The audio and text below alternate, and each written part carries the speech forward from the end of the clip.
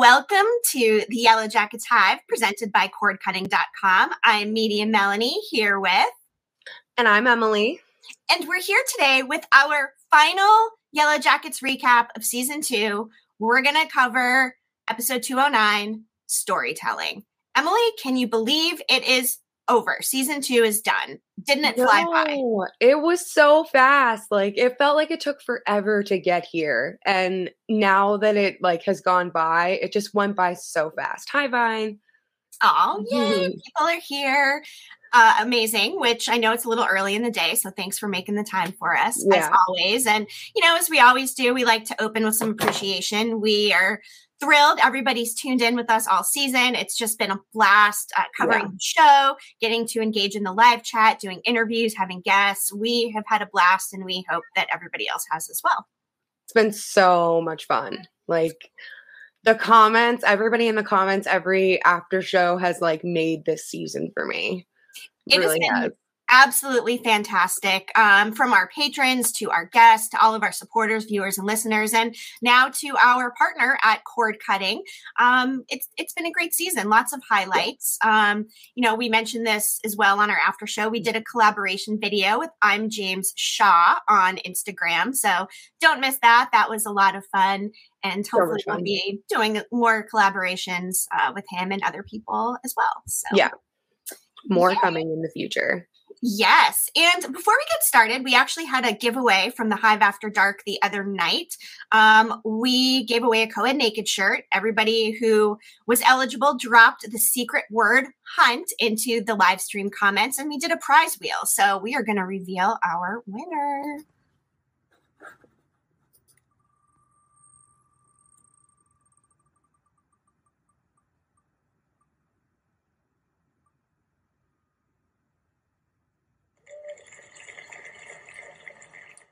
All right. Congratulations to Jeff Silva. Jeff, if you are watching, please get a hold of us. We just need your name, mailing address, etc. We will be mailing you your choice of co-ed naked shirt. We'll also need your size. So yellowjacketshive@gmail.com or message us on any of our social media profiles. Along with that, we also gave away a co-ed naked flag to one of our patrons who purchased a co-ed naked shirt. So let's just draw that here while we're at it.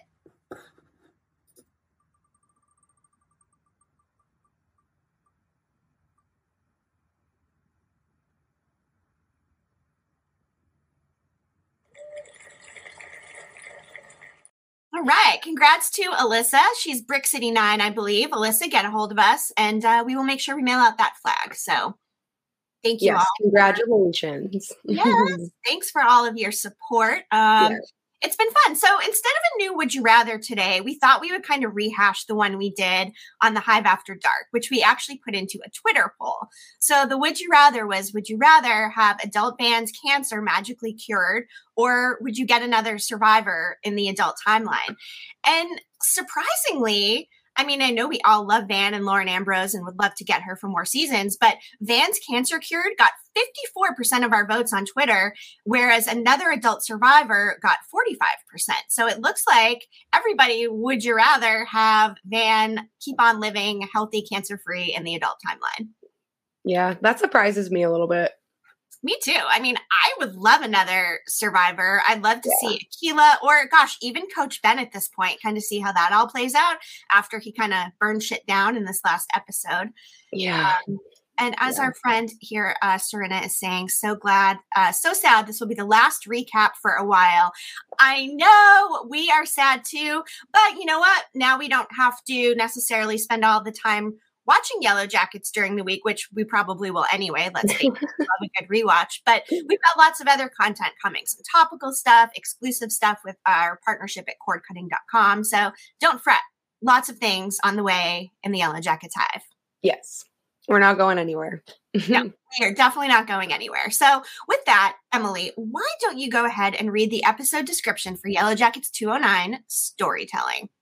Heavy as the head that wears the antler crown is a lesson you don't learn until much later in life, if you ever even learn at all. Everything's about to get really wilderness, and we're so excited, and so scared to find out who paid attention to what lessons and when. So, on the count of 3, you may pick up your pencil, open your testing booklet, and start this finale exam. 1, 2. Haha. And along with that, we got our clues from the week, which we saw a gun, a straitjacket, and two of the masks that appeared in the adult timeline. And I don't know about you, but I am going to be missing my weekly Showtime Yellowjackets mail, Emily. Yes. And I was in a group chat earlier and somebody said they checked their mail to see if there was something else coming in the mail this week from Yellowjackets, like hoping for that bonus episode, and there's nothing. Nothing. Yeah, that's a bummer. I mean, we have speculated that perhaps we'll get the Jason Ritter stuff in a Cabin Daddy bonus standalone episode. What would be really cool is to do it around Father's Day. So, this is all speculation. We have no facts or proof of any of this. This is just us saying what we would like. But as we talked about in the Hive After Dark, when Van started telling that fairy tale, once upon a time, there was a place called the Wilderness. In my mind, I thought, gosh, that would have been a good spot to insert that Jason Ritter footage. And I'm wondering if that was what it was meant for and it got cut out. Maybe there's not even enough for a standalone episode and it will just, come back later. I had the same thought that because when she started telling a story, it just felt like they were setting it up to have a flashback of something. And I was like kind of disappointed that we didn't get one. I was also disappointed. And we know for a fact we will get Jason Ritter eventually. We surmise he is in the Cabin Daddy timeline, a past timeline. Yeah. We see him wearing the coat with the baby from the leaked photos. And Entertainment Tonight did an article and said, yes, we will be seeing Jason Ritter. They actually featured our tweet in it with one of our theories, which was kind of fun. So yeah, that was good. Oh, we have Alyssa, our friend backstage, also the winner of our co-ed naked flag. Alyssa, maybe once you get settled and started, let us know if you want to hop on. We could say hi. Give us a thumbs up when you're all settled in a little bit. And perk of being a patron, everybody. You get to hang out backstage with us. Good times. Yes. And before we go into the recap, I know there's a lot of things here, but everybody should have called Sunshine Honey Wellness to get the new message. That number was 607-478-1033. And we don't have the transcriptions yet. I do have it. Oh my gosh. I'm pulling it up right now. Oh my God, that's amazing. So one of our fans, was it Lisa Matthews? Yes. Lisa Matthews had actually transcribed the voicemail. Emily, do you want to read it to us? Sure. This is the one from Lisa. It says, hello, you have, and in the background, somebody says, Lisa, hurry up. I shouldn't be recording this. Just be honest in the background again. If you're calling to speak with someone in Sunshine Honey's wellness community, I'm sorry we've left or we will be leaving. Our gates are currently closed and our bees have stopped making honey. And we don't know. Lisa, time's up. Come on, we have to go. They're turning off the lights now and we'll be in the darkness again soon. Please remember, suffering is inevitable and only by greeting it with compassion can we truly grow. So it sounds safe to say the cult is disassembling. Lottie is, of course, probably going to be in a hospital of some sort. Yeah. And Sunshine Honey, maybe no more. So just a quick shout out to Showtime, though, for integrating that so nicely into the marketing for the show. Between this and the mailings and just everything else, their marketing team has done such a good job. So I listened to that recording before the episode aired. So when I listened to it, I thought that like maybe the people in the compound were going to be in some kind of like danger, like in regards to this like hunt that they were going to do. Like maybe one of them would have ended up being involved in it somehow. That's just what I got from it when I listened. Yes. And, someone had said too on, I think, Facebook or Reddit or somewhere, maybe the cult gets burned down. And I was thinking, gosh, that would have been an interesting way to mirror things between the two lines, the cult being burned down and then the cabin being burned down, which again, by the way, like I still did not see that coming with the cabin. And there is a lot of debate about it, which we'll get more into. But some people don't think Coach burned it down. Some people think it was a product of the wilderness sabotaging them and trying to kill them. I don't buy it. I think it was Coach Ben, but a lot of people think it was a red herring. So I was talking to my mom about it and my mom said, what if the cabin actually never burned down at all? What if that was a hallucination too? But I'm thinking it has to be real because I feel like that's the only way that we will get to what we see in the pilot. Like their shelter needs to be gone for them to like go further into this like insanity that they're already tiptoeing into with their behavior. That's right. It's a lot easier to be feral when you have no shelter. You're truly living like a wild animal out there. And that's how they're digressing with their Yep. animal fur mask pelts that eventually come into play. So Yeah. you had brought up too, I'm curious to know, where did the pelts come from? Did they Yeah. end up hunting and they had enough animals to sustain them? Was it left over from the bear and they had kept it somewhere else, but then wouldn't it have burned down? Yeah. Lots of questions. Lots of Yeah. questions. Yeah. So whew, we did have questions answered finally, and some things tied up in this season 2 finale. Emily, what was the top one? The top one was which adult cast member was going to die in the finale, for me anyways. 100%. R.I.P. Nat. Still can't believe that Juliette Lewis will not be on the show anymore. And I know. makes me really sad. But good thing we've got Sophie Thatcher still here to represent Nat in the teen timeline up until it intersects with the adult timeline eventually. So, yeah. And I'm curious to know how they're going to do that. Kind of like bring the two together as the timelines coalesce. That will be interesting from a strategy standpoint of integration. Is it possible that maybe like the last season will be solely just focused on like the teens like reintegrating into society, and like maybe we won't see the adults at all? That definitely could be it. Yeah. All up for grabs. So another thing that happened that was answered in this was the resolution of the Adam Martin storyline, and therefore hopefully the police storyline, which I know a lot of people were excited to see. It was not the most popular storyline of all. Yeah. So I know a lot of people are glad to see that. Although the question is, will we see Saracusa again? Or was it wrapped up tight and we're just done? Kevin Tan is dead. Shauna's not going to jail. You know, I don't know. I have so many questions about that. Like, Walter like did them a favor by doing what he did, but like, what was Saracusa gonna say to those local authorities when they showed up and like Kevin Tan's body is just in the back of a police car, like shot 3 times? Like, is he gonna just tell them that he had to shoot him and kill him? Like, and I just wasn't expecting to see Kevin Tan go. I was really hoping Stash was going to go. So that was surprising to me. And you know, another thing we had answered was the Antler Queen. We surmise that Nat is now the leader, what they called the Oracle in the script, what the fandom calls the Antler Queen. So that was another thing that we kind of got a little bit of resolution with. And you know what? Alexandra's here. I don't feel that story is over with Adam. You know what? It's hard to say because with Walter's involvement and, you know, we're still not really sure exactly where Walter stands in all of this. It's up in the air. I do feel like it could come back in some way. So we'll see. I hope Walter comes back. I loved him. I love Walter.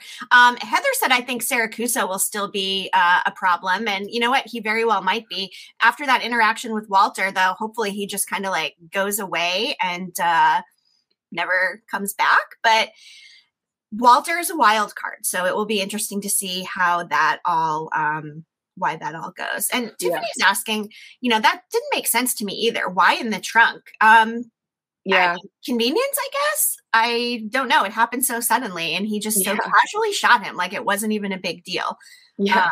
So that's how you know, like him and Misty are meant for each other. Yeah, exactly. And you know, just speculating for season 3, where do the adult Yellowjackets go from here? Where does that storyline go? How much are we going to see of Lottie being hospitalized? What is the fallout going to be from Nat's death? Is Misty going to be leaning on Walter and ostracized from the rest of the group? There's a lot of dynamics there that will be interesting to see how that goes. Will Travis ever learn the truth about Javi's death? And along with that, will we ever learn the truth about Travis's death now that with Lottie gone? Big question there. And the cabin, are we going to learn, was it Ben who burned it down? Was it not Ben? Was it Javi's friend? Who is this friend? Where are they going to go to keep them safe? Are they going back to the plane wreckage? Are they going to find Ben's shelter? There are a lot of things up in the air, and it may be a while until we have some answers. But don't worry, that's why we're here, to speculate and spill all about everything we do know and keep the Yellowjackets content coming. Right, Emily? Absolutely. Yes. And, as Vine said, oh, Misty is going to be so upset next season. Yes, she is. It is a very good thing. She's got her new boyfriend, Walter, to lead on. And I want more Walter. I want Walter through the end of season 5. I do not want him to go anywhere. I just loved his line delivery. Like, it was so good. He was just so good in every scene. He was good. And I've got to say, I really enjoyed him and Jeff together, too. I thought that was funny. I just love Jeff, too.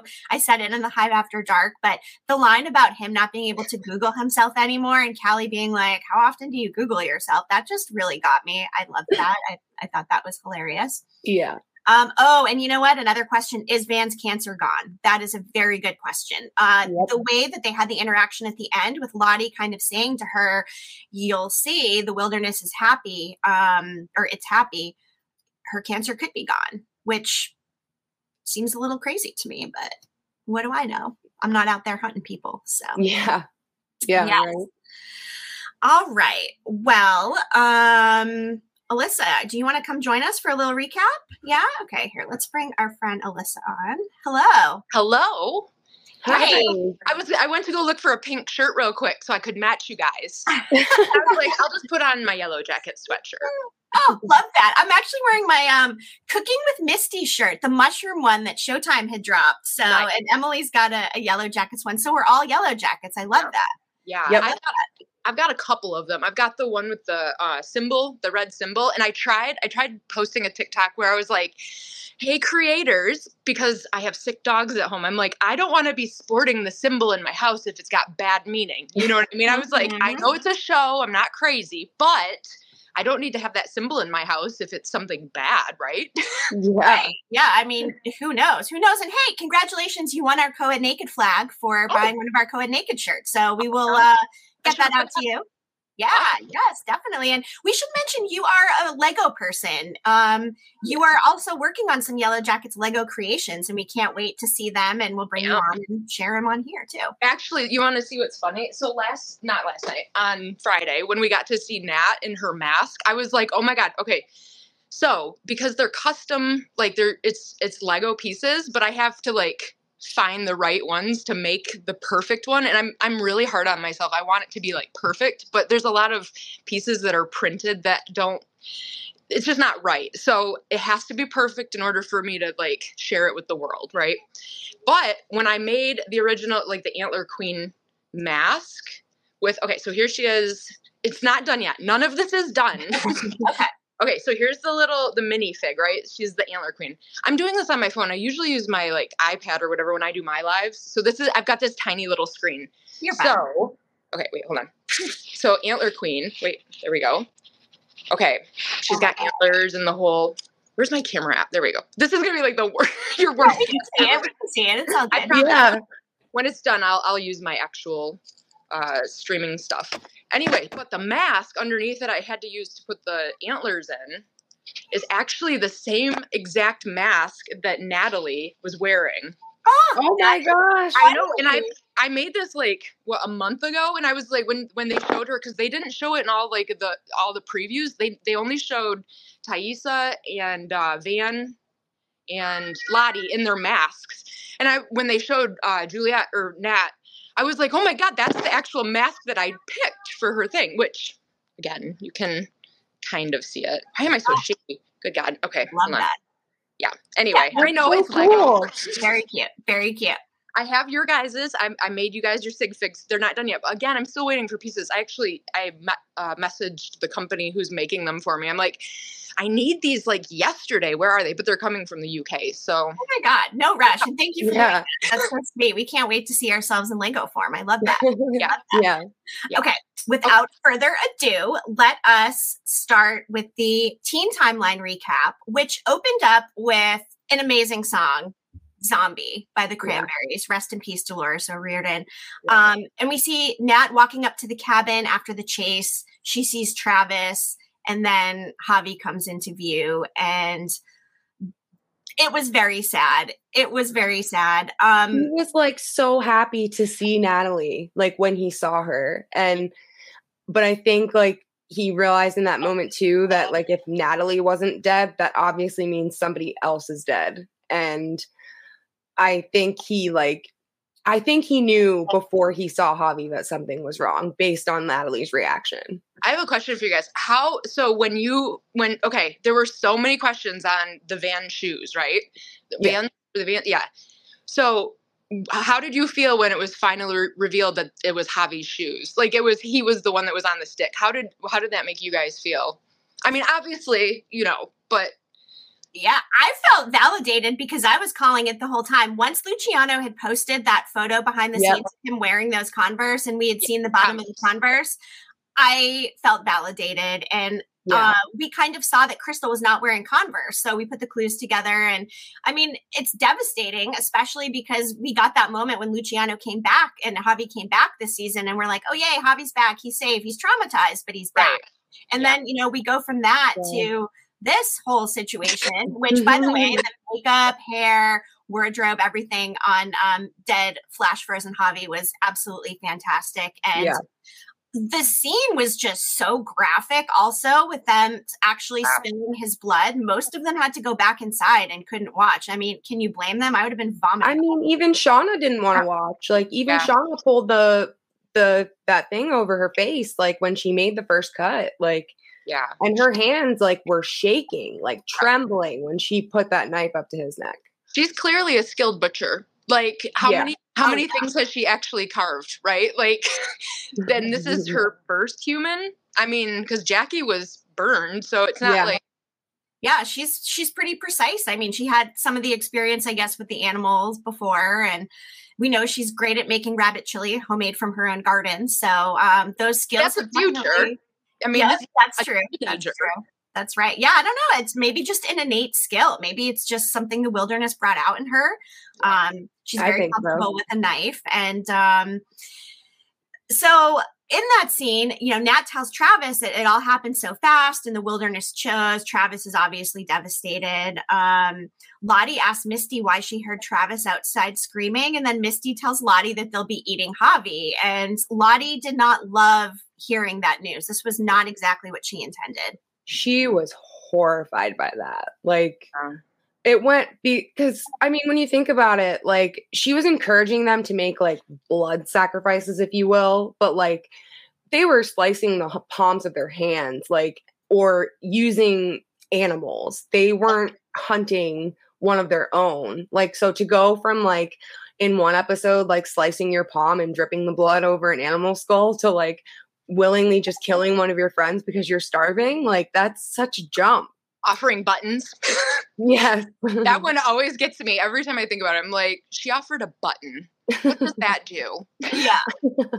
I mean, gosh. So Lottie's not feeling it. And I think that's kind of foreshadowing her, deferring her antler queen status to Nat eventually, because she doesn't feel right. She had her time. Now we're moving on to Nat's time. And of course, we'll get to that when we cover it at the end. But then we get into the scene again. Shauna goes outside. She's got the knife. She's very visibly upset.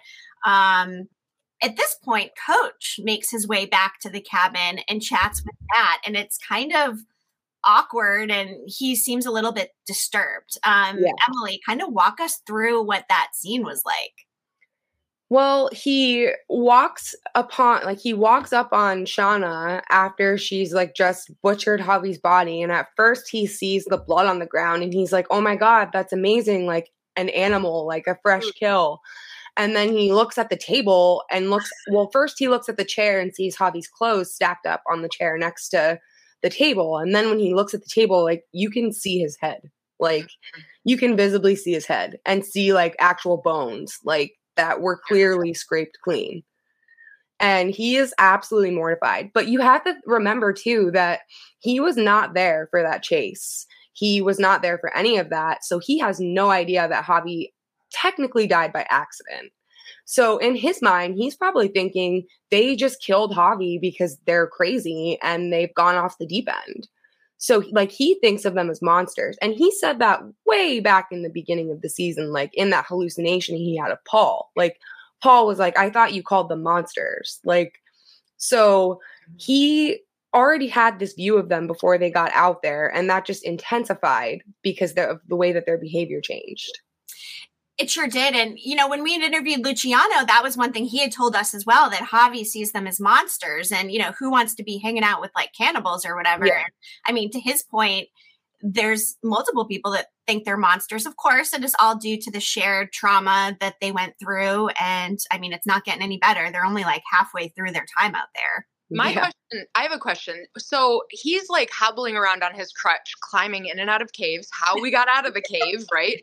Right. But if he hasn't eaten anyone or any, like, what is he eating to have that kind of energy? Because even during the chase, like, they were all hallucinating and everything. I mean, I get it, adrenaline, but even when you have that much adrenaline, I mean, when you're hungry and you're in that starving mode, that's one thing that I'm questioning. How is he surviving? Like, what, unless, like, the will to survive because he knows he has to get out of there to get away from them? I don't know. And I mean, he was having all these hallucinations, much like a lot of them are. And, the girls hallucinating, they've actually eaten something. So it really must be 10,000 times worse. I mean, we see him rush out of the cabin and call Paul's name a couple episodes ago. We see him with all these deep hallucinations. So that is a great question. Is it sheer will to live and destroy at this point? Because I don't know what he's surviving on. Belt soup? I don't even think he had any of that. Well, and even if he had that would have caused more hallucinations because of the chemicals, right? The chemicals, right? Yeah. But it's almost like as soon as he had that hallucination with Paul, the last one, when he was saying goodbye and he came out screaming Paul, it's almost like his decision to go jump off the cliff like gave him some sort of clarity. Like all of a sudden he's like, I'm all better and I'm going to go explore the wilderness. Yep. A fresh start. And, look at what he's done with his fresh start now. He's got a shelter, he's got some ropes and matches, and he burned some shit down probably. Yeah. So eek. And, Natalie essentially tells him, like, you're a good person, coach. You really don't belong in this place. And I think that's when he really sees Natalie's completely gone over to what he sees as the dark side. And he's like, you know what? There's no salvaging this situation. He cried in that moment too. Like when she said, like, it was supposed to be me. Like, I let him die in my place, so I'm worse than they are. Like, he had tears like falling down his face. Like, he's clearly like really distraught over everything that's happening. And as the only adult, like, I can imagine that you probably feel, even though you aren't responsible, like, you're still going to feel some sense of responsibility. Yeah. For any human life. For any human life. If it's anyone, right? Yes. And he's desperate. I mean, he's down in the cave trying to start a fire. He can't, of course. And that spawns him to go back and get the matches and get the rope. And, if he had luck lighting the fire and maybe like cooking up a little bat carcass or something, maybe he wouldn't have gone back. And I wonder if he premeditated it or if it was just a result of he saw what they were doing through the window and said, fuck this shit, as the meme says, fuck them kids, and he just light that shit on fire. So is the theory, you'll probably get to it later, but is the theory that people don't know if he burned the cabin down? Is that what we're supposed to think? Because to me, it just seemed like he had the rope. I'm sure he tied all the doors or the whatever together, and he had the matches. I mean, it was like kind of clear as day that that's what he was trying to do. But I don't know. I think they at least want us to assume it's him. Like, if it's not him, like like he had matches in his hand. Like, granted, like we saw him struggling to light a fire in the cabin, or in the cave, but he still had the matches in his hand and was watching what was transpiring through the window and looked very upset about it. And not long after that, the cabin is going up in flames. So yeah, unless it's just one of those things that they want to write. It's a spot for them to change whatever the narrative is, which I understand. Yeah, and they really could make it go either way. I mean, as they've done with all different things. And, some people also kind of said, maybe it was a hallucination of them burning it down. But I don't believe that, because I do think they needed a device to move the story forward and get them into the sense of desperation so they can go completely feral. So I think the cabin actually burned down. Yeah, I do too. It's just up in the air, I guess, who exactly burned it down. So once the butchering goes down, Shauna then comes back into the cabin. She's got her tray of meat with the raw heart on it. And I don't know about you guys, but watching Travis take a bite of his brother's raw heart and then just like casually toss it into the fire, that got me. Watching Kevin Alves react to this, the emotional depth, I felt it. I could not believe he took a bite of that damn heart. Like, I read an interview yesterday that Kevin Alves gave, and he said in the interview that when he read that in the script, he actually had to stop reading and take a break because he was so, as a viewer, like he was so upset about what was happening. Yeah. Also, how are they not physically getting sick from eating each other? Like, so I was looking it up, and apparently you can eat humans because we're just meat, right? Like, but you would think that we would have some sensitivity. They would have some sensitivity that, like, we saw, the only one we saw physically get sick was Thaisa, right? Yeah. When they first ate Jackie. So I don't know, unless they're just so starving that they need nutrients and it's just, I don't know. I just feel like they would be getting sick. It just seems like. Right. I mean, unless it's just what the wilderness wants and it's enough to sustain and nourish them and a suspension of disbelief. But you're right. I mean, there's been a lot of fodder about like, is there some kind of poisoning situation out there? Is there something in the water that could be, you know, that they're consuming that's causing like mass hallucinations or like mercury poisoning or runoff of some sort if there are mines around? So that is a good question. But I mean, for now, it seems like they're alive.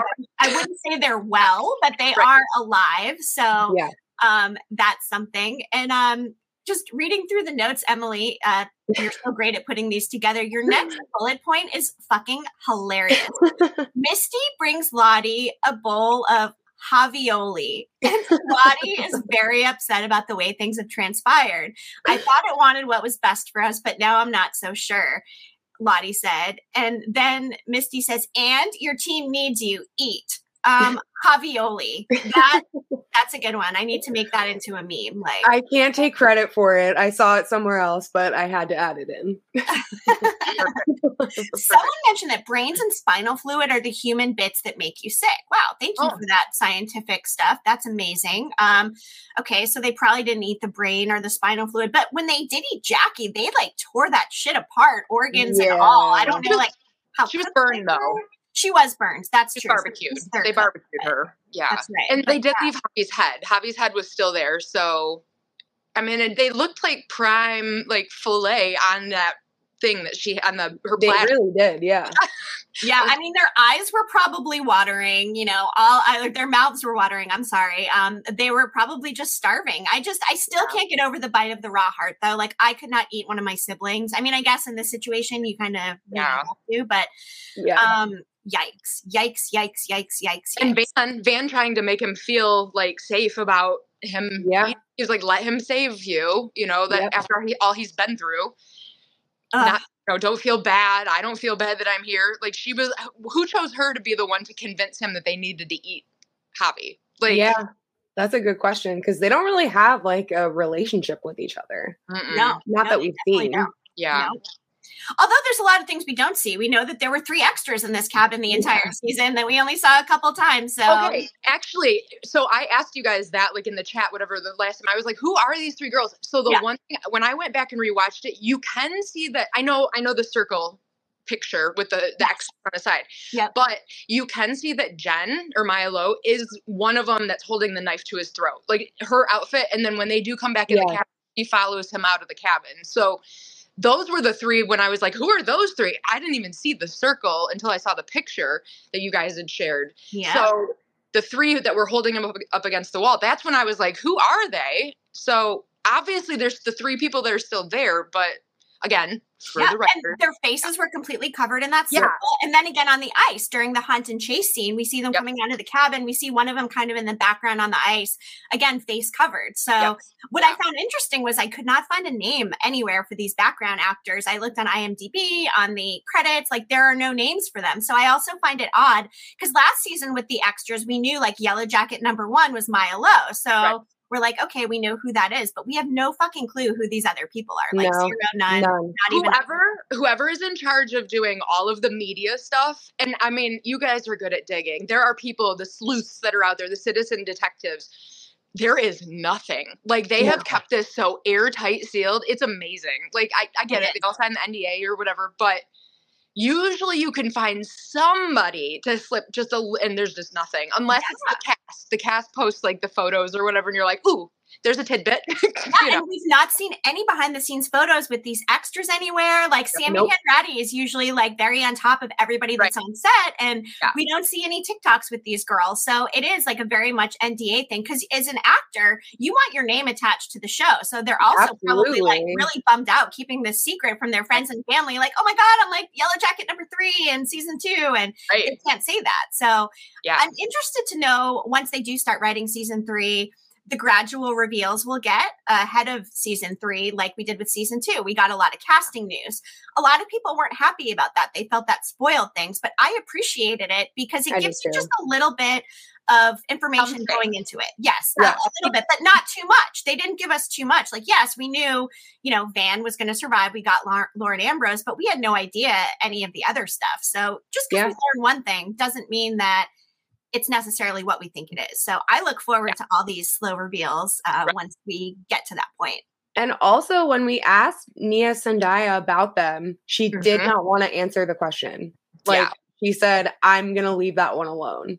Yeah. So that to me is like a hint that they're going to appear at some point in time somehow. Like, even if they're just killed for food, like, they're going to appear somehow. I'm sure everyone is super nervous too. Like, nobody wants to slip and say anything because, like, they don't want to be the ones to do it. Be like, oops.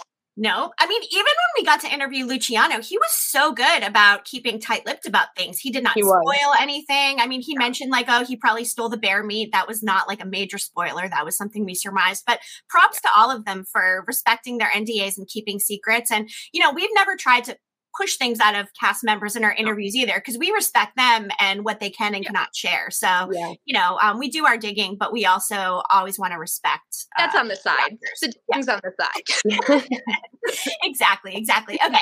So back to the teen timeline is when we start hearing Van, they ask her to tell a story and they say, oh, what about While You Were Sleeping Again? Or I think they maybe suggested another one. Bride. The Princess Bride. That's right. The Princess Bride. And instead she goes with a Van original. Actually, that might make a cute shirt, like some kind of Once Upon a Time shirt. Anyway, I digress.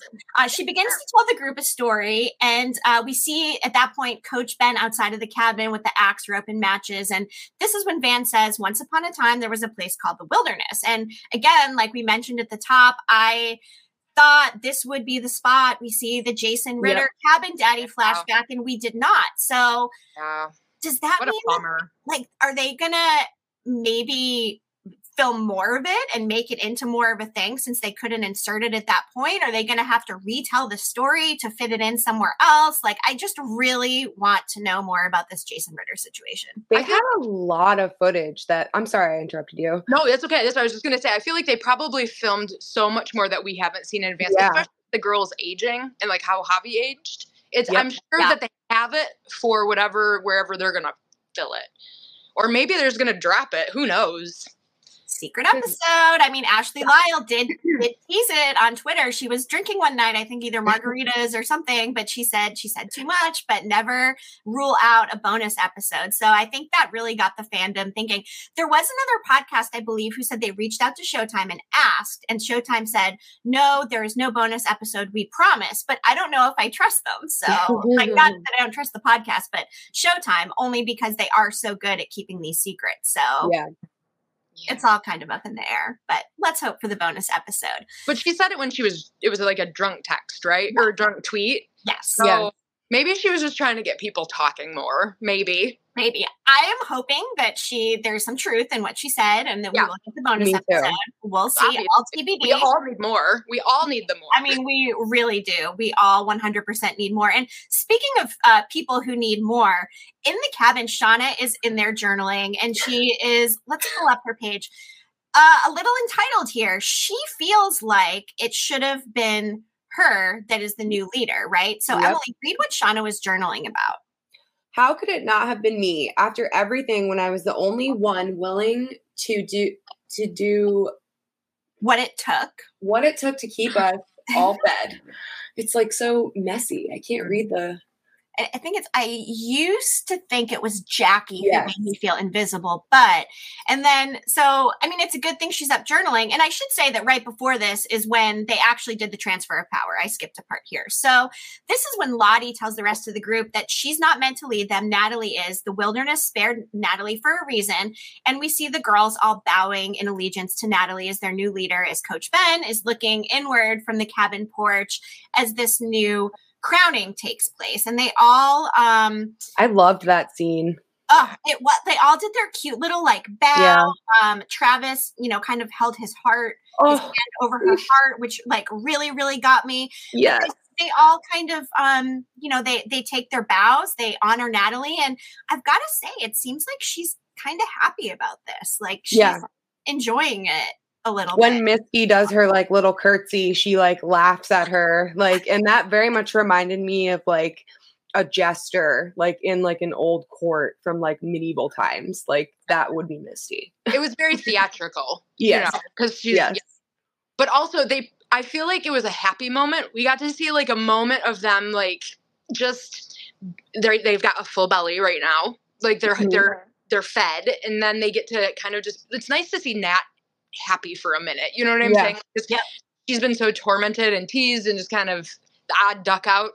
Even though she's been the one that's been providing for the most part, which I don't understand, like just for why they treat her like the way they do. But anyways, it's just nice to see them have like a happy moment, because we get so many dark moments in the scene. Like it's the same with the adults. Like we dark moments. Speaking of Travis biting into that heart, by the way, oh my God, like literally that's me every time. But like the one that I liked the most, the interaction, like I said, was Travis and putting Natalie's hand on his heart. I also love that he's wearing the co-ed naked shirt, which, of course, we're all tied into the co-ed naked verse. But I loved that. And, I know I'm skipping ahead here and adult Natalie dies, but don't you think it's weird that Travis wasn't there in the plane with her at the end? Like, especially after this big Travis moment here. And I was wondering, like, did they film something and cut it out? But the mirroring just would have been so strong to have this scene and then have it paid off with Travis talking to adult Natalie in her death plane scene. I mean, right? I fully expected to see him, like, especially after seeing Javi. I expected to see Travis. Like, it fit to have young Natalie there, obviously, but Lottie, I'm really curious as to why Lottie appeared. Right. It's heartbreaking if you think about it. Like if that's death, and like he maybe had something to do with the fact that he committed suicide, or like that he was already gone. Maybe they didn't have, how people like have unfinished business and so you do whatever. So maybe it had something to do with that. But it's heartbreaking to know that in her final moments, she was in such a sad place. Oh my God. Like it just me. It was like purgatory. Like it reminded me a little bit of Lost. And, totally. It kind of made me think when Teen Nat made that comment to herself, to adult Nat about we've been here for years. I mean, it just goes to show that her life has almost been a purgatory because she's been mentally stuck in this wilderness place in her mind, her heart, her body, all of that. Trying to keep the tiger in the cage, as she said in the pilot. And, it was really sad to see it all kind of end like that. So, it's just a bummer. It was a total bummer. And, again, back to Shauna journaling. It's a good thing she was awake journaling because, right? I mean, she realizes like, okay, like the cabin's on fire. Everyone else is sleeping. She rushes downstairs, wakes up the group so they can get out safely. It appears that the exits are all jammed or stuck. Of course, Ty grabs the axe, starts like breaking that shit down, and they all grab what they can. Emily, walk us through who took what out of that burning cabin. The only one I remember, like, for sure who took what was Van. I remember what was taken. I know Ty obviously grabs the axe. We see that. Yep. Natalie grabs the gun. And bullets, I think. Yep. Yes, the bullets are grabbed. Then they all grab, like, blankets, obviously. I can't remember. One of them says, like, grab as many blankets as you can. Mm-hmm. I'm assuming it was Mari that grabs the frying pan from the fire. And then Van grabs the playing cards, like of all things to grab.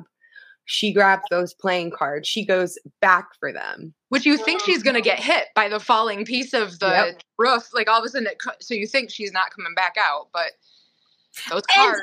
As someone pointed out in the Hive After Dark, Shauna grabbed Jackie's dress. Yes. I mean. Is that a Killer Queen dress? I wondered when I watched it the second time, I'm like, is that a white dress? It looks like it's a white dress. I don't think so. I think it's a yellow dress. It's the Doomcoming dress. I think it was a Doomcoming dress. Okay, got it. It just I'm pretty sure. Yeah.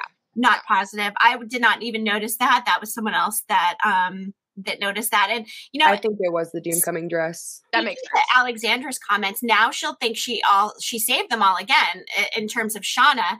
And that feeds into her entitlement a little more. So it'll be interesting to see who's going to be the next leader in the teen timeline. And as we kind of talked about on the Hive After Dark, will that mirror the adult timeline? We saw Nat become the new leader in the teen timeline, and then adult Nat died.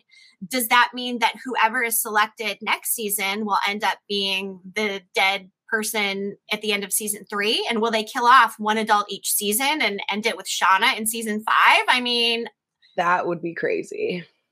All speculation. Nikisha, just going to shout out your comment. I hope she washed the blood off the dress. I was thinking the same thing.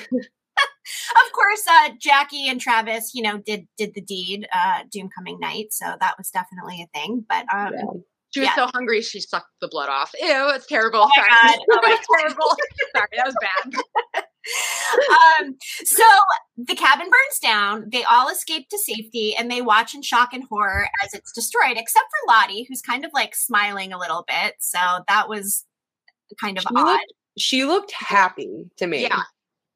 And it made me think about in the first season when they first find the cabin, and she did not even want to go inside. Like she said the second she laid eyes on that cabin, she said, I have a really bad feeling about this place. And that night, Taissa had to persuade her to come inside. Like, they saw that dead bear that was killed by those wolves that same day. And she was like, I'm not going to let you sleep outside after we saw what happened to that bear. She still didn't want to go inside after seeing that. Right. Like, she had, like, deep down in her soul, she felt something was wrong with that place. And she might be right. And if there is, I hope that because it burned down, that doesn't mean that we, like, don't get the story as to, like, why it has this bad energy. Like, I want to know. It's coming. I feel like there was an interview where they said that the cabin guy story is coming. Yes. I can't wait for it. And just to note, in this behind the scene photo and even the one on the actual show, of course, they're all standing there in horror, but we don't see those 3 extras here. No, we do not see the 3 extras. Someone said they're off to the side, though. Isn't that they are. They are off to the side because when they pan out and they show the cabin from overhead, like when it's on fire, you can see the main group standing in front of it, and then you can see off to the side there's like 3 other people. Oh, fascinating. Yeah, someone did mention that in the Hive After Dark. So again, cannot wait to see what happens with the extras in season 3. With that, let us move on to the adult timeline.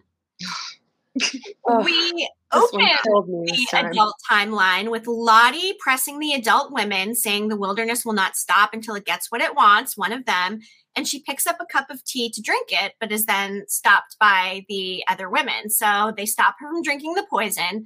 Shauna develops a strategy to kind of play along with it, which in the long run, don't know if that was a great strategy. Yeah, that was not a good one. Right. And she suggests, if they're going to do it, give it what it wants. They need to do it properly and give it a hunt. Misty says they need weapons and masks and a deck of cards with a single queen in it is what Natalie says. So they all just immediately jump to action and are like, okay, let's do it. Meanwhile, they're of course trying to buy time for a psych team to come, which of course we know is then later called off. Another misstep.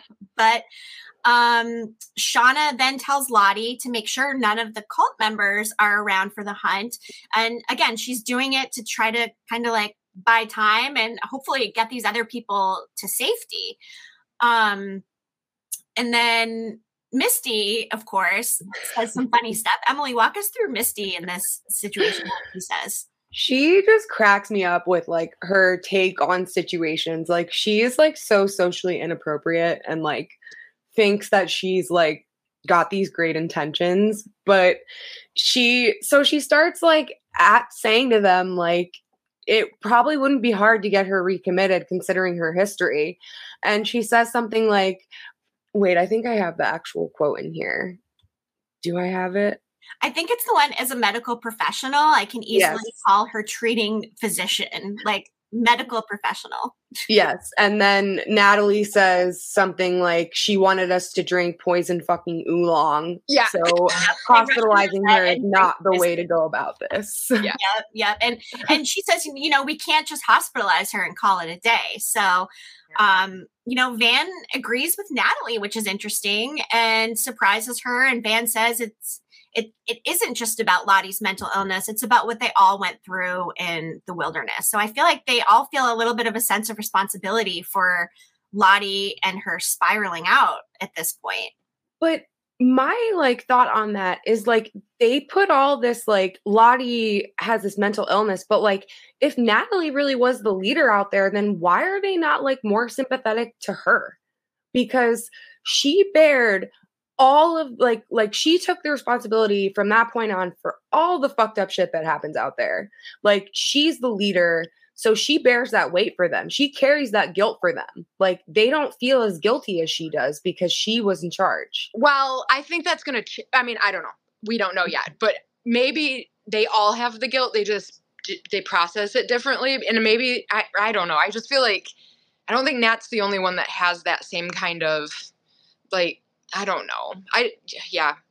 Nat was the only one that was like going through it, though. Everybody else has got their own shit to deal with right now, and their own problems, and Adam and Thaisa and, you know, just all of the stuff. And I think Nat was in this, you know, sober place, which she's just, I don't know. Anyway, sorry, I totally interrupted. Go ahead. Right. Oh my God, no, totally fine. That's why we're here. I mean, this is our last recap of the season too. So I mean, let's talk about it because it's our last one for a while. So, you know, so then we see Misty, who is snooping around in Lottie's private quarters. She's able to grab her cell phone from a locked cupboard that, of course, she forced her way into. And timing has it ringing at that exact time. And then we hear somebody walking in the door, who, of course, is Walter, who hears Misty's phone vibrating and calls out to her. Misty asks, "What are you doing here?" And he says he's come to help. And enter Walter. I'm just so glad that he came back. Me too. I love that scene. Oh my God. I just love Walter. And I love, you know, that he likes Misty. He's trying to help her. We suspected all season that maybe he had ill intentions. Perhaps he was related to Adam. Perhaps he was Adam's bone marrow donor, all different things. But it turns out that he's probably a serial killer. Equally as fucked up as Misty, and now they're joining forces. It like gives me a little bit of the Dexter vibes when he gets the girlfriend later on, and they're both kind of like serial killers.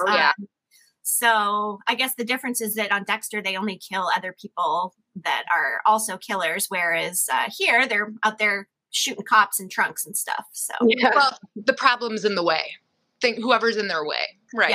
Yeah. Exactly. Absolutely. So again, can't wait to see where the Walter and Misty story goes in season 3. But for now, Walter is here. He's at the compound and he set it up. So Sarah Kusa and Kevin Tan actually show up there, coincidentally at the same time as Jeff and Callie, which I thought was strange too. And in the meantime, Ty and Van are having a conversation about Lottie in the kitchen. Emily, do you want to find that quote? It's at this point where, excuse me, this is the first glimpse at Van, the Van that we really knew from the wilderness, right? She's saying that she doesn't think they should use outside help and they need to handle this problem themselves. What exactly did she say, Emily? Ty says, "Van, Lottie's sick." And Van says, "But she isn't." "Well, if she is, then so are you. Ty, we've all felt it in our own way. Maybe we can reach her." And Thaisa says, "We tried."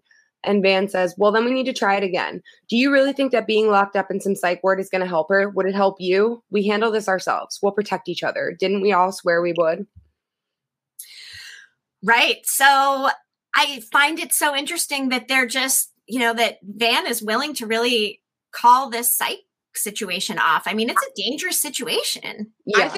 I think Van switched when they were in the sharing shack. I think that moment when Shauna came up with the idea and they were like, what are you doing? I think Van saw an opportunity right there to continue. I think it was like, actually, I think when she saw Lottie, when they first arrived, she maybe was like, Yep. Lottie can help me. Lottie can take care of this. Because why else would she have brought it up to Taiso at the campfire? Like, she wasn't going to bring it up at all. So maybe just her belief from back in the day, maybe, I mean, because when you're at that place, when there's no more hope and you're on your way out, what's, you know, like, why not give it a shot? Like, you'll try anything. Yeah. For someone who wants to live, you know. Yes, and did she think that her cancer would get cured? Is this what's in the back of her mind kind of driving all this, or is that not even a thought in her mind and that's, you know, just kind of how it plays out? Well, I'm interested about she had that conversation with Travis about not feeling bad about wanting to live. So maybe it's the same kind of situation where she shouldn't feel bad. She's glad she's alive. I mean, I don't know. Maybe. That's maybe a good point. Yeah. That is a really good point. So they're essentially all prepping for this hunt. We see Natalie actually burning the one of the cards and prepping the deck. Shauna is sharpening her knife, and then Van and Ty are making animal masks. Like, there is a lot of actual buy-in at this point from them, and it's to be every day getting ready. They're like, let's get ready for a hunt. Woo. Get our masks, sharpen our knives. Like, Right. Misty's obviously going to grab her needle injection thing from her purse. So they're all doing what they need to do to prep in their own ways. And meanwhile, Callie and Jeff are in the car. They're on the way to Lottie's compound. Jeff's telling Callie about what might happen in regards to Shauna getting arrested and if they need to go into hiding. And this is like one of my favorite things, right?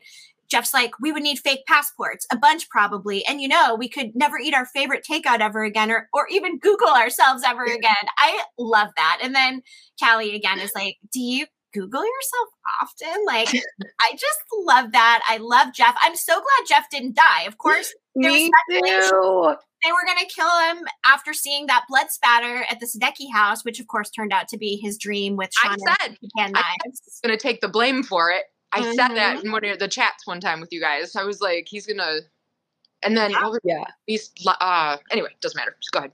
Yeah. It didn't surprise me that he did. No. He tried to take the blame. Didn't surprise me either. Callie was right. This has all began because of him. Like, the blackmailing. None of this would have been set into place if the American family wasn't failing, or whatever he said when they were walking up. I wrote that one down too. He said, the American family is crumbling, Callie. You try making a living off sectionals. Sectionals, yeah. That was hilarious. Oh my God. Oh my God. Also, is Bubbly a sponsor of the show? I was just curious. They are not. They are not, but we would love them to be. We'd, you know. She was holding that bubbly can, and I'm like, those are delicious. But it was just the way she was holding it. I was like, I wonder. Could be some product placement there. I mean, they're so good about it between like the Coet Naked, the Caboodles, the Corn Nuts, the Sea Breeze, like lots of good product placement there. Yeah. Okay, so Callie and Jeff, they arrive at the compound and are going to pull onto the property, but they're scared away by a few of the weird cult members in purple, and they go to find another way onto the property. Meanwhile, Kevin Tan and Sarah Kusa pull up as they drive off, and then they knew it was Callie and Jeff and wonder if they were seen, and they still continue to the compound. It's then that Natalie approaches Lisa. Emily, walk us through the conversation between Nat and Lisa. That conversation made me really sad too, because like the way that Natalie ended the conversation, like it made me feel like she knew something bad was going to happen. Like she goes in and she tells Lisa that Lisa needs to leave. Like she doesn't give her details, but she says something's going to happen tonight and you need to not be here. And Lisa starts asking questions, but Natalie doesn't want to give her any information. And before she leaves, she turns around and she looks at her and she says, "Thanks for trying to teach me about forgiveness. It's a nice idea." And that just like broke my heart. Yeah. The way that she delivered that line was so heartbreaking. Yeah. You could tell they were all emotional. Like and how many times did they film that? I felt like she was already at that emotion. Like she looked like she had been crying already. Yeah. Oh, it's just, this ending. This is the one that I know. And, the scene with the hunt, they said it took, I believe it was 2 nights, and it was like rainy, and it was very emotionally charged, and it was a lot for everybody, I think, emotionally draining. And, there were very clearly a lot of feelings about this finale by not only the fans and viewers, but also the cast. I mean, Christina Ricci had shared that very nice kind of sad undertone Instagram post, before the finale aired. And of course, Juliette Lewis shared a really nice post last night too on her Instagram. Go check that out. It's a little bit emotional. I can't believe Juliette Lewis is not going to be on the show anymore. It's what would be awesome is if they could go back. Obviously she's taking a small break or whatever, but it's still kind of possible that they could bring her back for flashbacks of their I thought that too. Yeah, their adult time. There's there's 25 years that we have to they could play with. So if they ever revisit anything about Travis, it made me think maybe we'll see Natalie again. Yes. Yep. Yes, I think we would all love to see that. It just I know some of us would love to see Ghost Crystal pop up at some point. We saw Laura Lee coming back. We saw, of course, Jackie coming back. So we can never rule out a dead cast member coming back in some way, shape, or form. Yep. Ghost or, whatever. In the meantime, Walter is in the compound kitchen, and he is cooking something on the stove, hot cocoa, and he's singing a song, Send in the Clowns. I'm going to show Vine's tweet. We showed it the other night. It's a Barbra Streisand song. And she said, with him singing this song, all I want to ask is, what does he regret doing? Because the song is apparently about deep regret and furious anger. So what does he deeply regret, and what is he angry about? That is a really good question. The song Send in the Clowns is about deep regret and furious anger. I don't know, but it's a funny song. He sounded so happy when he was singing it. I know, the irony of it, right? I mean, I think he's just a Babs fan, a Barbra Streisand fan. Yeah. The last one was they had Sweeney Todd. It was Barbra Streisand. Yep. I think he's just a theater guy as well. He was just singing along. That's totally possible. Mm-hmm. And so then we see the Walter and Kevin scene unfolding. Walter gives him a cup of hot chocolate, which big mistake on Kevin Tan's part for taking it. Of course, I was watching do not take that hot cocoa. Yeah. Dead meat. I said out loud to my husband, he's going to poison him, which is interesting because normally women are the ones that poison, as we discussed in our Is MFQ a Serial Killer episode for our Patreon. But Kevin, not a smart move accepting that. So Kevin tells Walter that he is actually the police, and Walter tells Kevin that Shauna isn't the only one that's there, and there's practically a coven of them. Enter Jeff and Callie, who approach the building on the compound. Jeff sees Kevin Tan inside talking to Walter. Jeff tells Callie, go find her mom while he handles things. And Jeff isn't doing a great job of handling things because he's talking to Kevin Tan, and then he just collapses and falls over and basically is gone. So it was so good. He's rubbing his eyes, and then you kind of didn't see it coming at first. I mean, obviously we knew, but it was still how he was oh, Jeff, you think he's annoyed with what he's done, and then all of a sudden he just went down. Yeah. He did. And it was right after, of course, Jeff put his arms in there and was like, hey, I did it. I murdered Adam in a fit of rage, which is the worst fake confession ever. But actually Walter compliments him on it. And he's like, that was a great fake confession. I can tell it came out of love. I mean, that was pretty funny. And of course, the exact quote was, that was a beautiful false confession. I could see that it came out of real love. Yes, that was exactly what he said. And that's funny. Walter admits to Jeff that he intentionally poisoned Kevin and, spiked his hot cocoa with that fatal dose of the phenobarbital, which again is this just readily available in the compound? Do they have jars of it just laying around? No, that's a heavy duty medication. So it's for the animals. It's for their barn. Because that's what's used for surgeries and actually one of my dogs is deathly allergic to it. So, and it's for sedation more than anything, but man, their poisons though that they do in the show, they're quick. You don't even have a chance. No, you are done. Done. Yeah. And meanwhile, Lottie appears to be getting ready for the hunt. We see Ty actually calling off the mental health crisis team they'd previously called and said that they would be taking her to the hospital themselves, which, again, I mean, it just goes to show how committed she is to Van at this point for supporting her in that decision, which is not always like Taissa. We see her supporting Van in the teen timeline, attending all of Lottie's woo-woo meetings, et cetera, and full circle here. She's completely supporting Van in all ways. And it's then the adult women all gather around the fire. They are wearing their masks. And while that is happening, we see Callie running into Saracusa while she's looking for Shauna. And then we see Callie with the gun. Yeah, Jeff was so stupid to tell her that he even had that gun. Like, because the second she goes for the glove compartment, he's like, don't look in there. Like, why would you put a gun in the glove compartment of your car? Well, he looked there when she was asking too. He was like, he directed it and she's like, oh, okay. Yeah. Yeah. Jeff is not like, he's pretty obvious with most things. Like, you can see right through him. Bless him. I mean, worst criminal. It's like when he was having the phone conversation, like, the man you were having an affair with, the authorities have found, like, the way that he uses the words. I love Jeff. I love everything about him. Yeah. So Saracusa and Callie are talking. That's when Saracusa gets a call from Kevin Tan. But it's not actually Kevin Tan. It's his voice that Walter recorded. God, that was Walter, so smart. Like, he's so good with the details. He covered all, like, every single base he covered. Like, he really, really did. Oh my God. So then we start kind of going back and forth between the scenes in the wilderness. We see, Callie is eventually going to join the adults. Lottie pulls out the playing cards and begins the ritual. And Shauna, of course, is like, do you think we could, like, shuffle those again?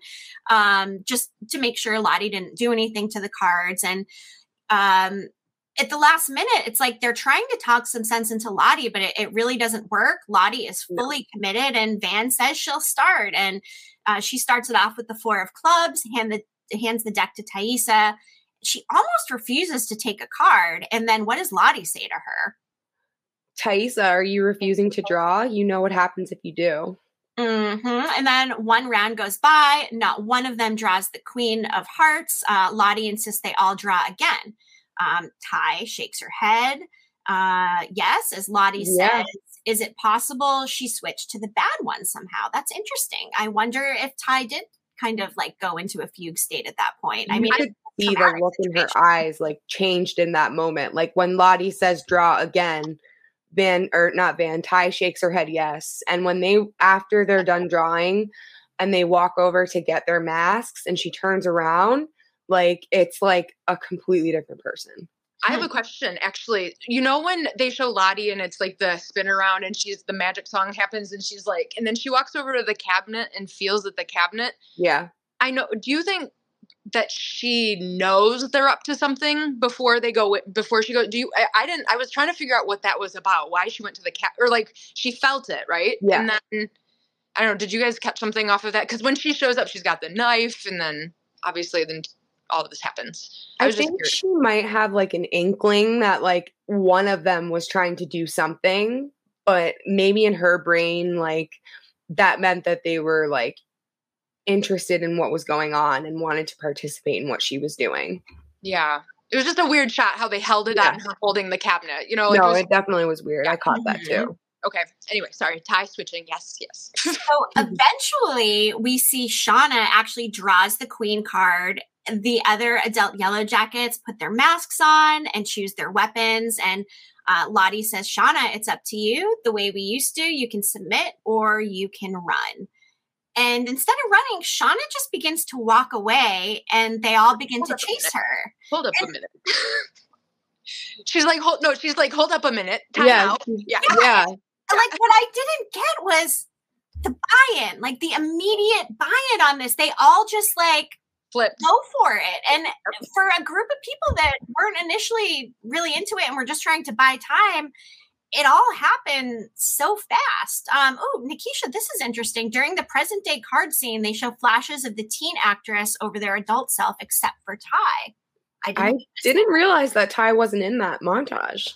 I didn't notice that either. Oh my God, that is interesting. I think I noticed that because they were showing everybody, but then that was that's a good observation. Yeah. Mm-hmm. So Saracusa is looking for Kevin. He can hear a phone ringing from inside the trunk of his car. He manages to get the trunk open, and then things escalate fast, right? Walter pulls the gun from Saracusa's holster, like very smart thinking. Mm-hmm. And what does he do? He freaking shoots him 3 times. Blank in the trunk of a car. Like, he is now officially a cop killer. Yeah. And then Walter's essentially, blackmailing Kevin Tan and Saracusa and, pins the murder of Adam Martin and Jessica Roberts on Kevin and claims that a police corruption scandal, he has evidence to prove it. And so, Emily, why don't you read the exact quote? I think you put it in the notes here. I did. So after Walter shoots Kevin, Saracusa says, "Who the fuck are you?" And Walter says, "I'm the guy about to give you a choice." Now imagine how impressed the Wiscasset police force would be when they realized their new recruit nearly lost his life uncovering his partner's involvement in a sordid police corruption scandal. And Saracusa says, "Sorry, come again." And this is the line that I really love that he said. "It's called a narrative. Try and yes and a little here." Yes. So when the police dig in, they will discover a wealth of bank and phone evidence connecting your partner here, not only to the murder of Adam Martin, the investigation he was trying to impede, but also to the recent death of the known political operative named Jessica Roberts. It's easy to see why Kevin here would stop at nothing to keep it from coming out. You'd be a real hero to the community, unless you'd rather all those bank and phone records pointed to you. I've taken the liberty of contacting the local authorities. Until you're ready to talk to them, you might want to close that. And he gestures to the truck. Mm-hmm. Sirens. Yep. Right. I mean, good plan. Good plan by Walter. He's protecting Misty. He's taking care of this issue for Callie as well. And speaking of Callie, right now the adults are in the midst of chasing Shauna, and then Callie appears with a gun, which seems to come out of nowhere. The timing is absolutely impeccable. Shauna begs Callie to put the gun down. Mm-hmm. And Shauna's like, "Misty, where is the crisis intervention team?" And then Ty tells her that her and Van called the team off.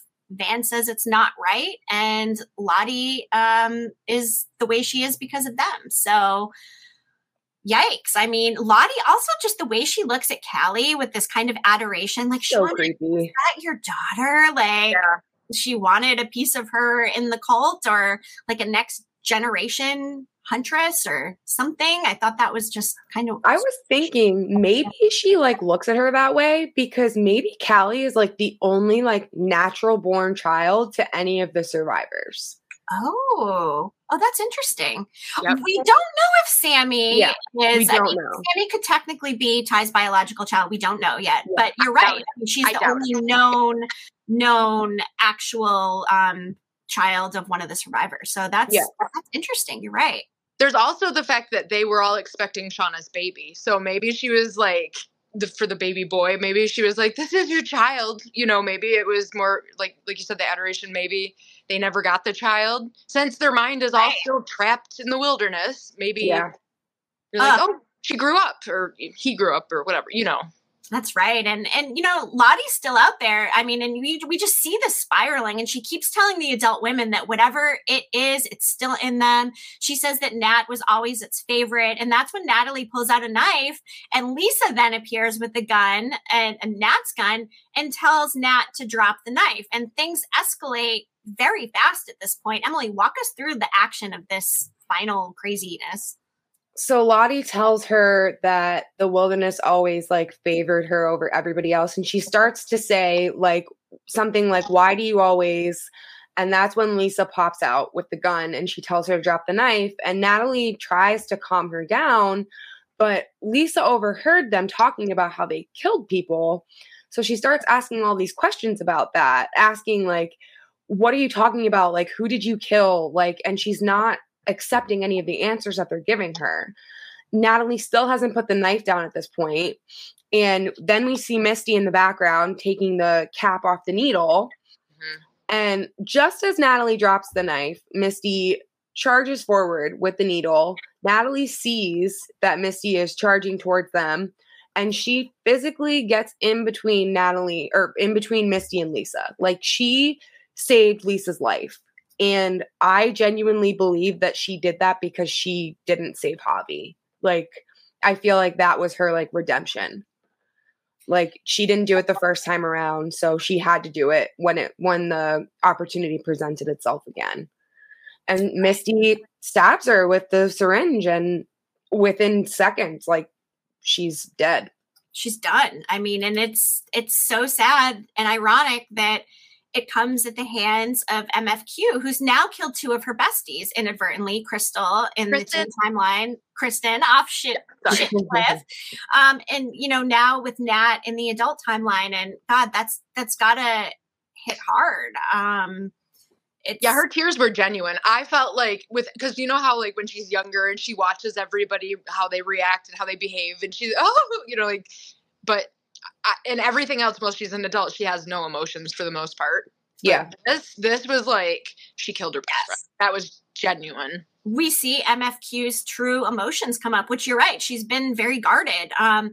You know, we don't know a lot about her history, her family history, and other things she's experienced. We do know, of course, about the trauma. And what's interesting is the payoff for back in the pilot when Nat is at the bonfire and she sees teen Misty there, which was a hallucination. She was, of course, tripping, but we always just thought, like, oh, why is she seeing Misty, blah, blah, blah. But it turns out this is definitely a payoff, as Karin Kusama noted, that this was kind of they're playing around with time, right? And Misty comes back as kind of an angel of death haunting Natalie.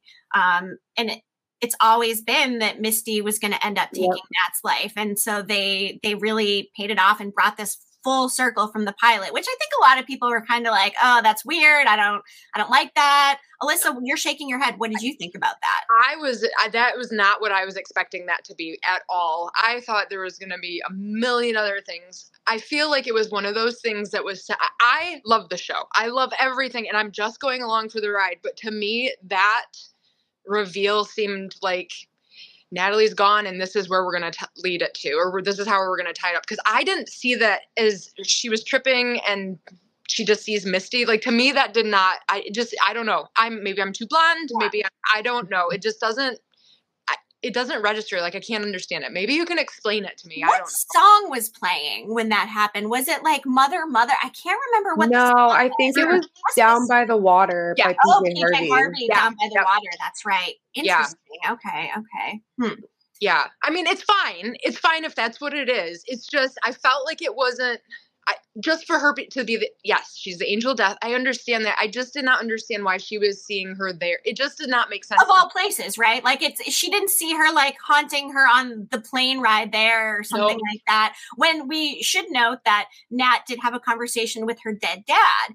And now they've really paid that off by bringing her back on the airplane, having conversations with her teen self, with Javi, and with Lottie. And I mean, this just like crushed. Days later, I'm still like devastated over that scene. Like, when she saw Javi, like, I started crying because just what he said to her, like, it's not that bad. And seeing her younger self say, we've been here for years, like, that just like broke my heart. Like, it ripped my heart out of my chest, because that just goes to show that, like, she never moved past what happened to her. No. She never got over the fact that she let Javi die in her place. That haunted her until the minute she died. Like, she clearly never got like true peace. Like, she never felt okay about what they did. Like, she was getting to that point where like she wanted to talk about it and deal with it, and like everybody was shutting her down and saying, well, she was sober now too. She had been self-medicating all these years. I mean, even when she was a child, she was self-medicating. But That's true. It's the most frustrating. For me, the worst part is the manner of her death and the legacy it will leave behind. As one of the surviving Yellowjackets, of course, the press is going to be all over this. And as they called the death, they reported it as an apparent drug overdose. And I think that didn't sit well with me. It didn't sit well with me either. It felt very wrong. And it felt like, I mean, of course it did pay tribute to her struggles as what she went through, but it's a complete lie because this was not her struggle. She was sober, and to have it be an OD is just a really shitty legacy for her character. And it makes with Travis, like, if he really didn't kill himself, everybody's thinking that he killed himself when in reality something else probably happened. And we may not ever find out. As just like Natalie, somebody who never got over his problems. Yeah. It's frustrating. I'm so frustrated by it. I seriously, when it was over, I always restart it. And it's like, what, 2 o'clock, 3 o'clock? Well, for me, it's like 3 o'clock in the morning. It's like, what, midnight for you guys? And I could not sleep. I was just sitting there. I'm like, and now we just have all this time. Like, what are we going to do? So I went back to the beginning when they were all alive again. I was like, okay, everything's fine again. We're back to the beginning. Everything's good. Yep. Anyway, back in the comfort zone. Totally. And, I just, I don't love the way that they portrayed Juliette Lewis's death, but, they do everything for a reason. And like the showrunners and writers all say, like, everybody processes things differently. And this was the story that they wanted to have play out. So, do you guys know, did she have anything to do with the writing of her end? Like, do you know, have you found anything about that? No. I've been looking.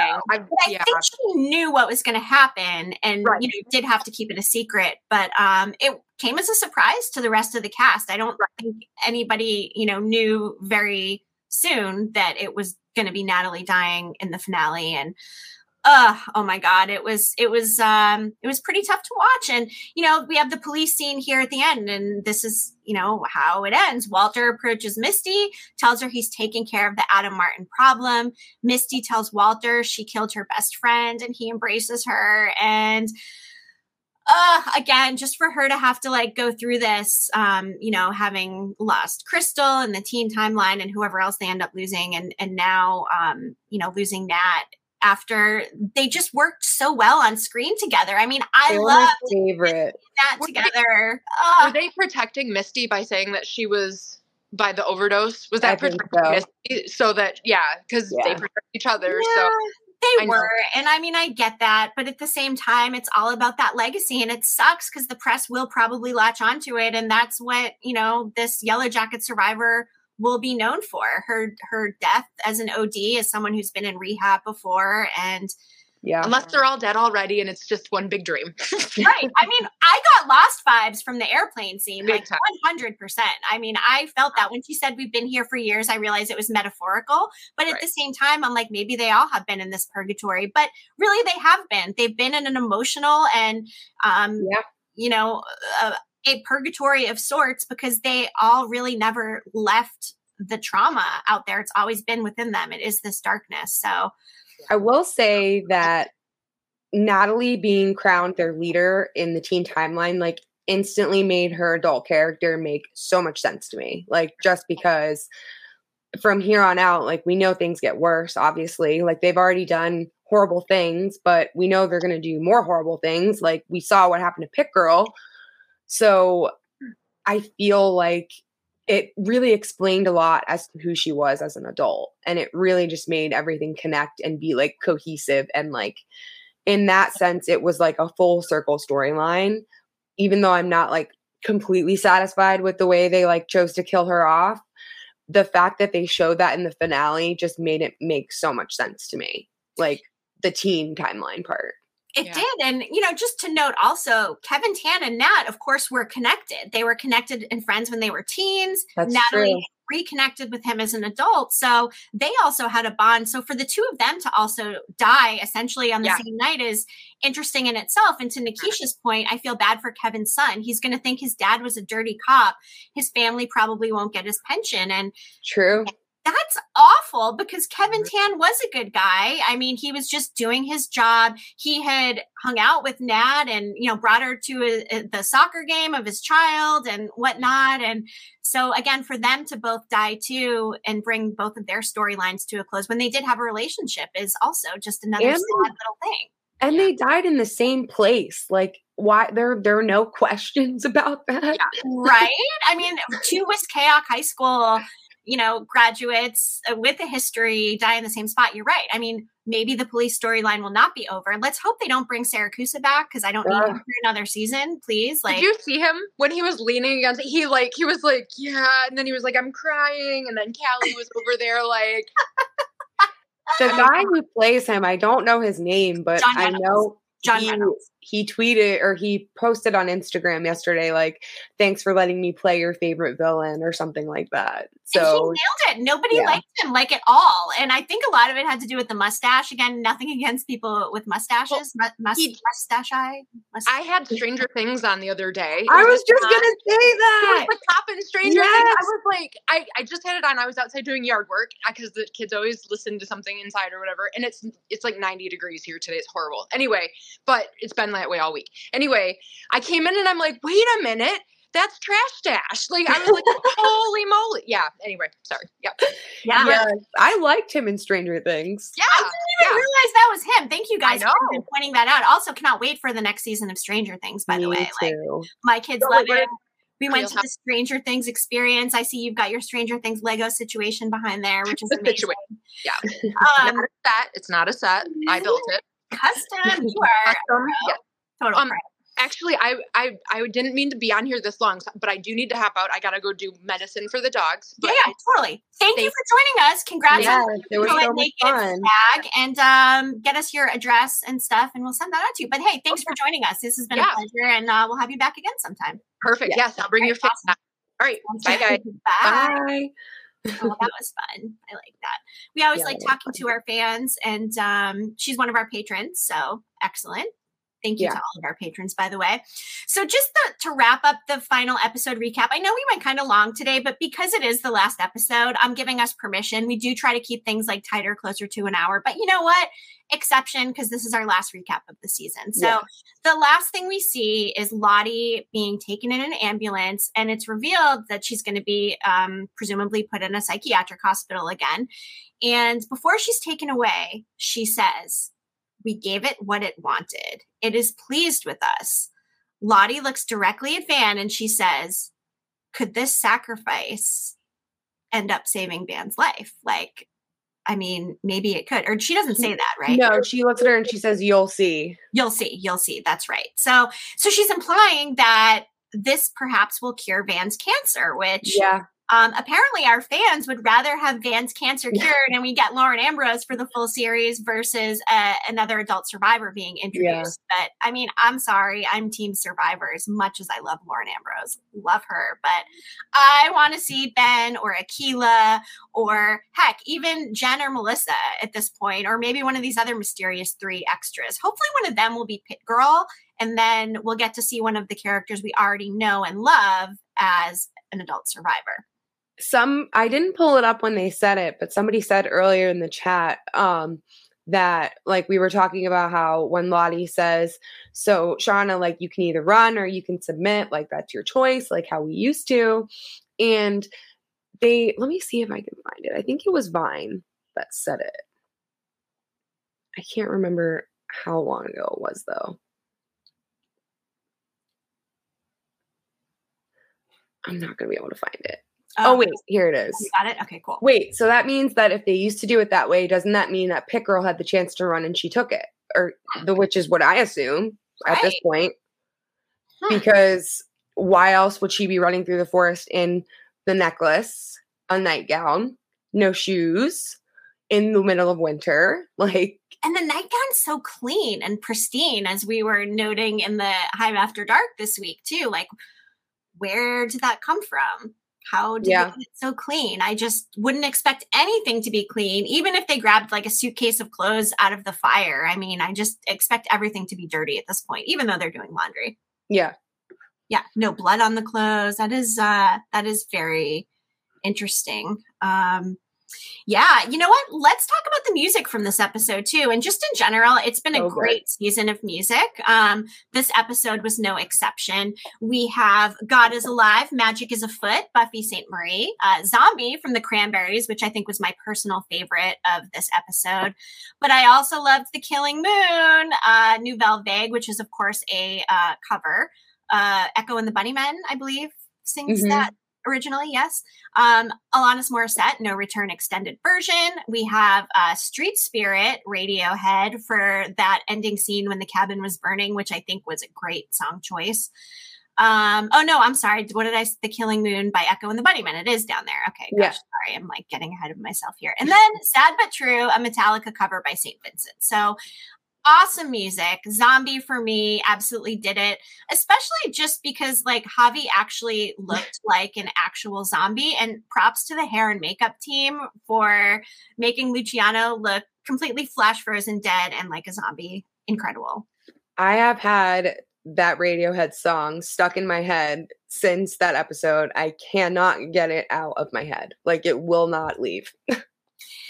Yeah, I mean, lots of things about this episode have been rattling around in my head. I've rewatched it a couple of times now. And yeah, I'm having a hard time believing this is the last episode of the season and that we're not sure when we're getting season 3. Of course, they had one day in the writer's room. They have not written season 3 yet. So we have to wait for the WGA writer strike to be over, which again, WGA strong, fully support all of that. So as soon as it can happen, hopefully it ends up happening. I was hoping that we would be on like an annual cycle now, like where we would get the season like the same time every year. So if this continues to go on for much longer, that's probably not going to be the case. No, I don't think so either. I think it's probably going to mess up a lot of release points and days and calendars for other shows as well, because it's of course limiting to when they can all start writing again. And then of course, getting it into production, getting everything scheduled, making sure cast is still available. Although from what we've heard, everybody is fully committed to making season 3. So we don't anticipate anyone dropping out or anything. That's not what we're worried about. No. I think everybody will be back. They know how crazy this fandom is about this show. We really are. It has been an absolute pleasure this season. We had so many highlights. We had a bunch of guests. We had Rotem Rusak from Nerdist join us. We had Kelly McClure of Salon, and we had some amazing interviews. We did have Marie Schley, costume designer from season 1 before this season started. We talked to Mark Lane, the owner of Coed Naked, which of course spawned our Coed Naked collab. If you go to coednaked.com and shop using code HIVE20, you will save 20% on your purchase. We should also mention we started our Patreon this season, which of course we love and appreciate all of our patrons. Patreon.com/Yellowjackets Hive podcast. And back to our interviews. We had Kevin Alves. We had Luciano LaRue. We had Nuha Jess Isman. We had Jenna Burgess. We had Maya Lowe. We had Jeff Holman, and we had Nia Sandaya. So we are patting ourselves on the back for working very hard to bring all of these awesome interviews. And, we've got a lot of fun stuff on tap as well for the off season. A lot of which is going to be thank you in part to our presenting partner, cordcutting.com. We encourage you to go and bookmark our page at cordcutting.com/Yellowjackets Hive, and please subscribe to Cord Cutting on YouTube so that way you will not miss any of our exclusive content, which we will be bringing in between seasons. So, there'll be lots of stuff to hold you over. There sure will be. And the biggest thanks of all goes out to all of you fellow jackets out there, to all of our viewers, our listeners, especially to all of you guys in the chats week after week, joining us in the comments for our live streams. It seriously warms our hearts. There is nothing we love more than this. We are always chatting about it, just how nice it feels to be part of this community, this fandom, and the level of appreciation that we have for all of you is just so immense. It like makes me want to burst like on a daily basis. Yeah. We wouldn't be here without you guys. Yes. Buzz, buzz, buzz to all of you. We really, really can't thank you enough. Every single one of you. Some of you have been here like every single week this season too. Let's shout out Vine too. Vine has been fantastic. She got to come on and meet Nuha. She got to play an edit for her. And then she also delivered and wrote a eulogy written by MFQ for Kristen Crystal, which was really funny. Check that out on any of our social media. So Vine, we love you and appreciate you. And thank you for all of your cool content creation as well. She's so talented. That was such a cute video. Oh my God. I think everybody loved that, including Nuha, who commented that she was very talented. She did. Yes. She most definitely did. Drew, thank you. We see you always in the comments. We appreciate you as well. And everybody. So Yellowjackets might be our last season 2 recap, but again, lots of other stuff coming. If we do get a bonus episode, we will obviously cover the bonus episode. Oh my God. Obviously, we'll probably do it like a preview, a recap, and then, a live stream just to kind of decompress about it. And who knows? I mean, maybe we'll get Jason Ritter. That's kind of a reach, but, we can try whenever that time does come. So that would be awesome. Yeah. Dulcinea, you are so welcome. We appreciate all of the thanks in the comments. Buzz, buzz, buzz all around to all of our fellow jackets. And again, thank you to our partners at cordcutting.com. Yes. So I guess this will be the last time I say this for a little while then, huh? Right. Until we spill again.